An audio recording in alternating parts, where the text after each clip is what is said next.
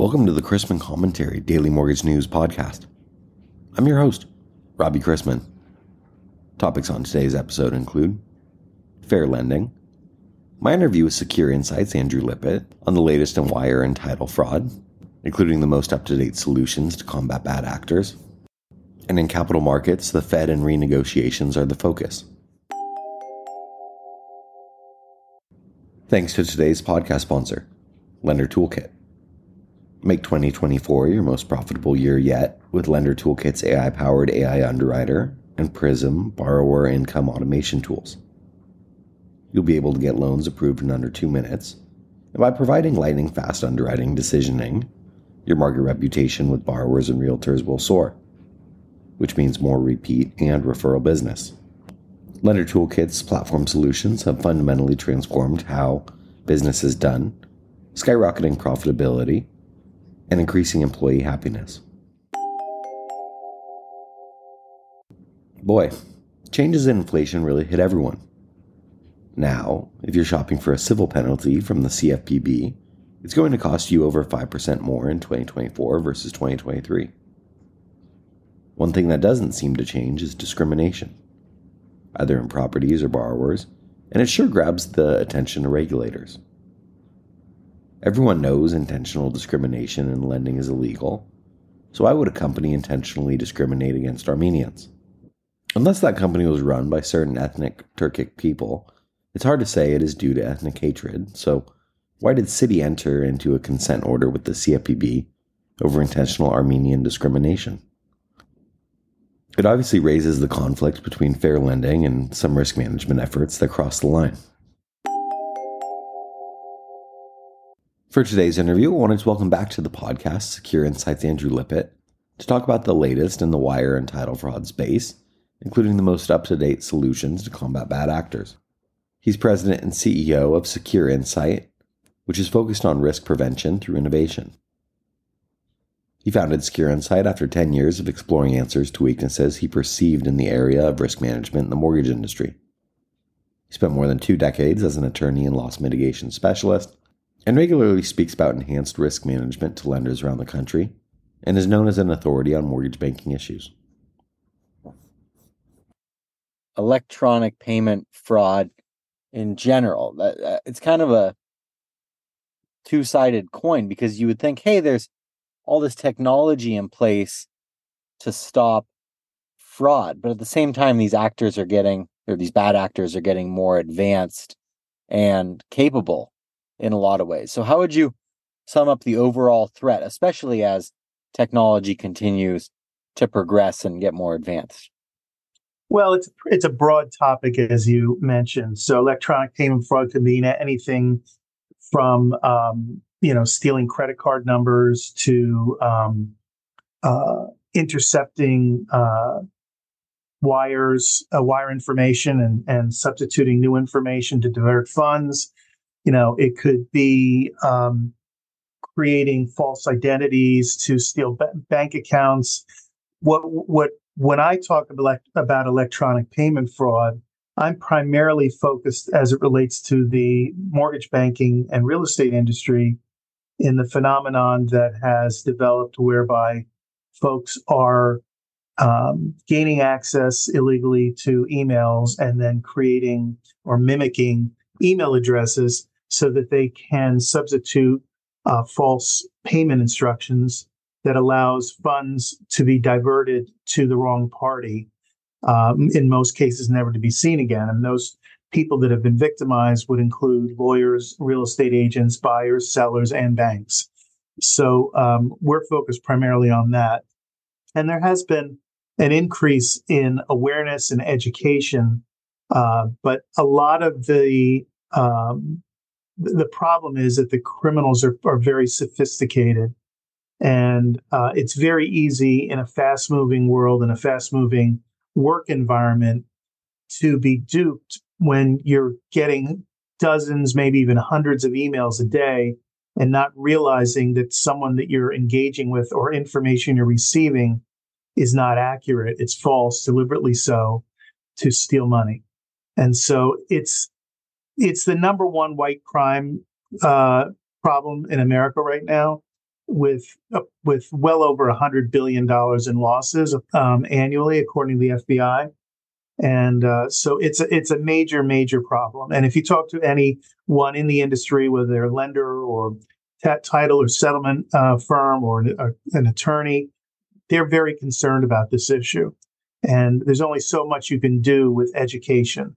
So that's why we jumped in to develop a tool to try to make it easier for folks to determine whether or not an account that they're sending funds to electronically is really owned by the person that they think it is, or the entity that they think it is, and the number and the bank information is all correct.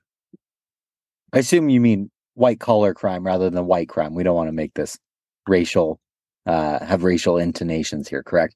Yes. Okay, cool. I have a question, kind of a layman question on a personal level here.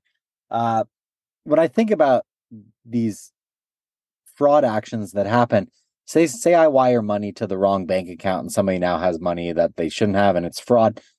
Isn't it pretty easy for the government to track this down and prosecute these criminals? How do they get away with it? How is the reward worth the risk in their mind? Well, it depends on how quickly it can be uncovered.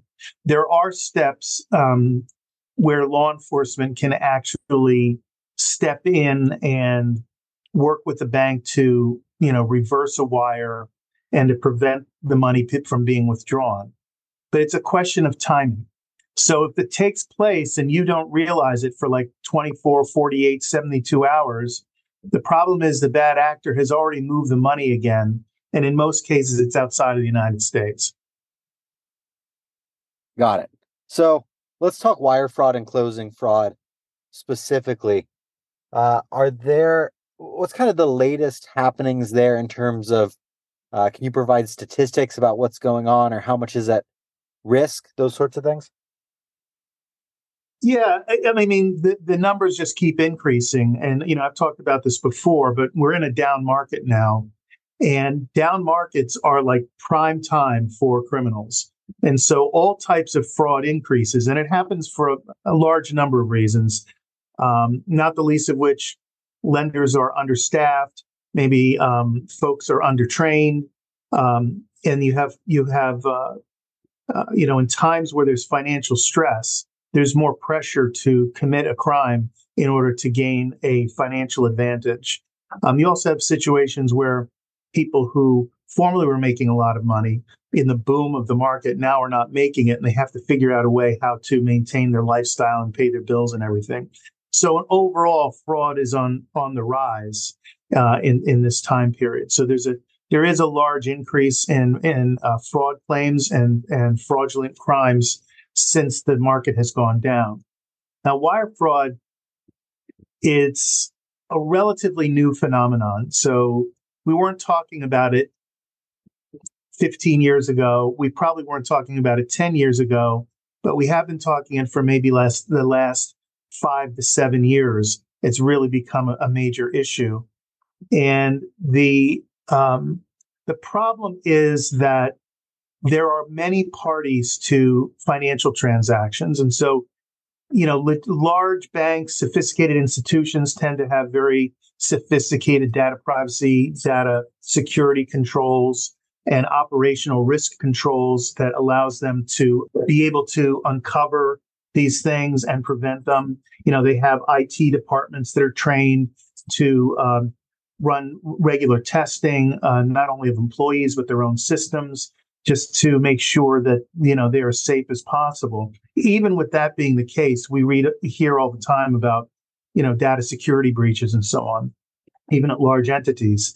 The biggest one was 23andMe recently. I just got an email from them saying that they were hacked and information was lost. But then you bring it down to the more granular level with smaller banks, regional banks, and even small firms like law firms and settlement firms and so on, who don't really have the sophistication, they don't have the tools, they don't have the education to really prevent these types of things from happening. And so you put all that together and you have a problem that just keeps growing despite best efforts. So it's not for a lack of trying, but every time, someone comes out with a tool or comes out with a process or some new information to help people protect themselves, well, the criminals, they learn the same information too, and they always try to figure out a way around it. Fraud and crime will always be with us, and it's just amazing how sophisticated folks are. So it is a growing and a major problem right now. That's a very good point. So I want to talk secure insight for a minute here, whether it's banks, lenders, or closing professionals. Can you explain the necessity of working with you and some of the benefits that these people can get from having a relationship with Secure Insight? Sure. So Secure Insight's primary tool that it sells is sold to banks, and it's called Closing Guard. And what it does is that it meets or fulfills two important operational risk requirements for banks. One is that they know their third-party service providers. Who are they doing business with? Know your vendor type of thing. And so we do a deep dive risk assessment and assign a risk rating to various professionals who are attorneys, title agents, escrow officers, even notaries, who have some access either to a lender's closing documents, which would include a borrower's personal information and or the funds that are wired to the closing table. And so we do that type of analysis, that type of risk assessment. We monitor those folks on an ongoing basis for risk, and it's all maintained in a large database that folks can access. And we've vetted approximately 90,000 professionals in all 50 states since our inception. And that's primarily, like I said, it's a tool that is sold to lenders, and it's to help them to meet their regulatory and compliance obligations. But recently, we've developed a new tool, which we call TruePay, which I'm happy to tell you about, which is actually designed for the settlement professionals. Because once the money gets to the table, the risk doesn't stop, right? So we've protected the lender's money, and we've supervised about 20 million residential closing transactions with zero wire fraud losses. But once the money gets to the table, now it's in the hands of some of these maybe less sophisticated actors within the process. Maybe they're a small firm. They don't have the expertise. They don't have the skill. They don't have the tools to prevent themselves from becoming victims of electronic payment fraud or wire fraud. And they end up sending money from the closing table out to a third party whom they think is, Mr. Gray, and it's actually Mr. Jones. And so the money gets lost. And I was doing just a quick Google search the other day. I always try to check the headlines and the stories from around the country on these issues, and easily found 4 instances where one, an attorney lost $240,000, another, a seller lost $110,000, and the third, a realtor lost $50,000, and in all different states around the country. And these are all recent. So these are real numbers, real financial harm impacting people. And so TruePay is meant to close the gap. So now the tool is available to the attorney, title agent, escrow officer. So before they send that electronic payment out, whatever means they send it, they're going to verify that the recipient is who they say they are at the bank where it's supposed to be. When you're talking big money transactions here, is the cost to protect against them also big money? Is it worth the cost? Is it relatively inexpensive for these companies? I think it's very, very inexpensive. Technology allows us to do these types of things in a much more efficient manner than the old days. Let's take, for example, the settlement professionals I was talking about. So today, many of them are making phone calls. Maybe they hire staff to verify the instructions, and they've got to call 3, 4. And there's an average of 3 to 6 payoffs at a closing. There may be more in a refinance. So an average of 3 to 6 electronic payments that they're sending out.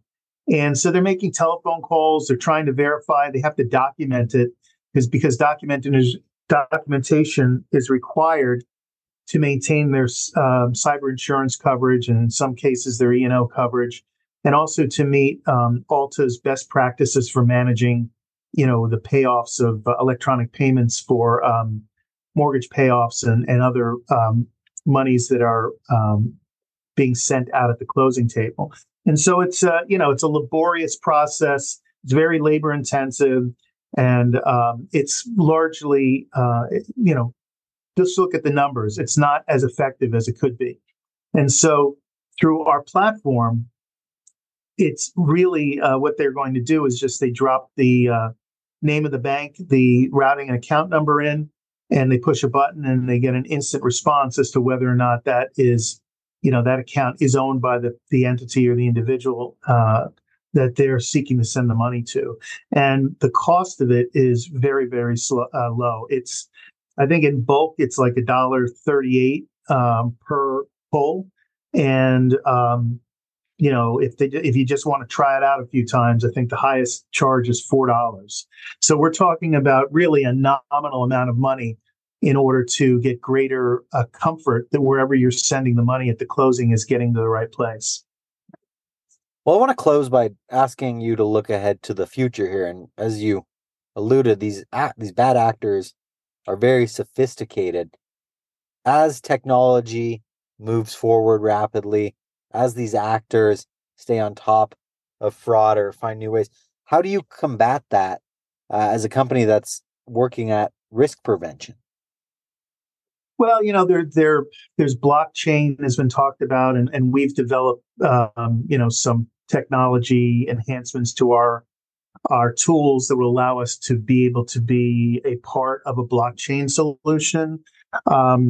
And that's one. I mean, there are folks out there who are working on building an environment or a platform, a digital platform, where instead of independent emails and calls and so on occurring outside, in an unprotected environment, every communication, every document exchange, and so on will take place within this protected environment where every party has to register, their identity has to be verified, and all the communications are secure. So that's another angle of looking at it. I mean, I think that everyone who's involved in banking and finance realizes that we are on a relatively fast train towards a total digital financial world where all transactions are going to be digital. And along with that, I think you're going to have some kind of combination of blockchain and identity verification features that are going to decrease the likelihood even further of a crime being committed. I don't believe that there's any solution either now or on the horizon that's going to totally eliminate the crime, because criminals are very sophisticated. And even blockchain, even though it's touted as being the most secure process for transferring information safely, even that I don't believe is immune from potentially being breached. So vigilance really is the word of the day. You use as many tools as you possibly can. Try the most efficient, most effective tools, and you educate yourself and just be vigilant. Crime has always been with us. It always will be with us, and so we just need to make sure we have the right tools that are available, that are the most current, to give us the best chance not to become a victim. Very well put. Andrew, I really appreciate the time. Thank you very much. And hopefully we'll talk to you in 2024 about the ways that fraud is advancing and being combated, more importantly. Thank you, Robbie. Appreciate it. Thanks for having me on, and have a terrific holiday. Inflation and the Fed. The Consumer Price Index, or CPI, for November continued to show a trend of easing prices in gasoline and food, while prices for services remained sticky. Over the last year, headline prices rose 3.1%, while core prices were up 4.0%. Over the last 3 months, core CPI averaged 3.4% on an annualized basis, pointing toward continued improvement in the near term. Lower prices spurred consumer spending, which was estimated to have increased 0.9% on an inflation-adjusted basis, and could bolster fourth quarter GDP. Slowing inflation over the autumn also led FOMC members to adjust their expectations for PCE, or personal consumption expenditure, as well as the future path of the Fed funds rate. In his post-statement press conference, Fed Chair Powell noted that the current rate is likely at or near its peak. Additionally, the dot plot, which aggregates FOMC members' expectations for the path of the Fed funds rate, showed an average projection of 75 basis points of easing in 2024.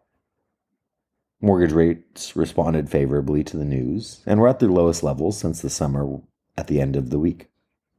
New York Fed President Williams said that the Fed wasn't really talking about rate cuts right now and was more focused on whether policy is in the right place.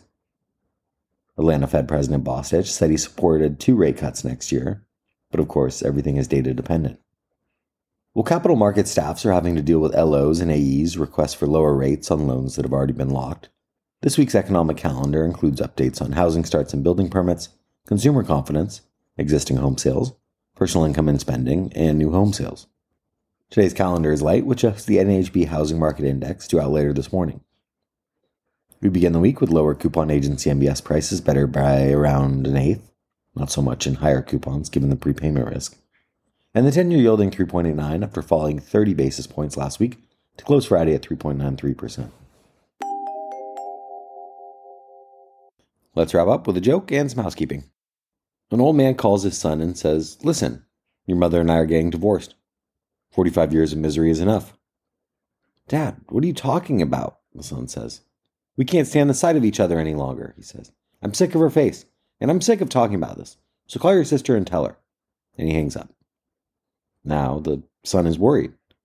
He calls his sister and she shouts, "Like hell they're getting divorced." She calls their father immediately. "You're not getting divorced. Don't do another thing. The 2 of us are flying home tomorrow to talk about this.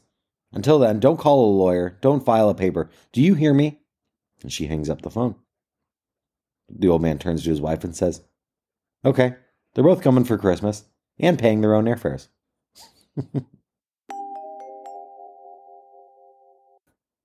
Thanks again to today's podcast sponsor, Lender Toolkit, and its AI-powered AI Underwriter and Prism Borrower Income Automation tools. Get loans approved in under 2 minutes. By providing lightning-fast underwriting decisions, your market reputation with borrowers and realtors will soar. If you have any questions about the podcast or sponsoring opportunities, send me an email at robbie@robchrisman.com. Visit robchrisman.com for more information on our industry partners, access to archived commentaries, and how to subscribe to the daily mortgage news and commentary. To listen to or download past episodes of this podcast, search Mortgage News on any platform you get your podcasts from.